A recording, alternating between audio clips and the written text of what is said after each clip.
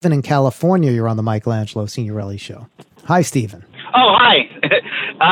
Thank you for taking my call. I'm calling. It's my first-time caller. I've been listening to you for about 5 years.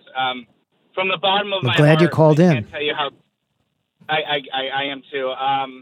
From the bottom of my heart, I can't tell you how thankful I am for you. It does kind of bring tears to my eyes. It's putting goosebumps on my, on my arms right now. So I want to say, thank you. When Trump got elected, I was just getting out of college, and I wasn't quite sure what I was doing with my life, and I already had anxiety. So the day he won, I dropped into a deep one, and I ended up hurting myself that day. And I saw psychiatrists and stuff since then, and I pulled things together. And now I won't blame it straight on Trump, but he definitely was a catalyst in that moment of my life that just, that was tripping my brain out. And at the same time, my girlfriend at the time is Muslim, and her family can't even go back to Iran to say, goodbye to her grandma. So it's just a very weird time in my life. So listening to your show and knowing that other people out there, because I live in Simi Valley, California. I mean, this conservative, Ronald Reagan library town. And the day he won, I mean, it was almost like 180. You saw the anger that came out of these people that were hiding in their holes.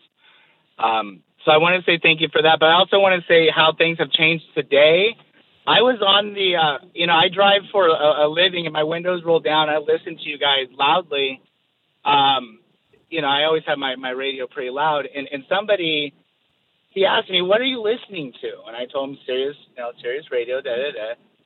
And he goes, I wanted to listen too. It's nice that we have the House. It's nice that we have the Senate. It's nice that we have the White House. I don't even think as of yesterday, somebody, a liberal progressive would have had the guts to roll their window down and say, hey, me too. What are you listening to right now? Me too. And today, I haven't cried yet. It hasn't come out yet, but I know as the day rolls through and it solidifies in my mind that it's freaking over. Wow. So. Well, Stephen, there was a lot there that you just said. I want to thank you for being so frank about how all this affected you, and thank you for the comments about the show. And I've said it many times, and I'll say it again. All the listeners got me through all of this, and I thank all of you. But you expressed something that I think a lot of people experienced as well. Donald Trump and his becoming president was a trigger, a catalyst, that maybe people who already were experiencing depression, maybe already things were already affecting them. But we know that did that. And he is somebody who had an effect on people's mental health. There's no question about that. And I'm glad that you were very frank about that. And I'm glad that you also dealt with it because that's so important. And I know there were many people who were affected that way. And I'm glad to hear that you're now seeing support out there as well, and that we've come this far over these 4 years. That's really great to hear, and I really wish you well. Thanks a lot for calling, Stephen.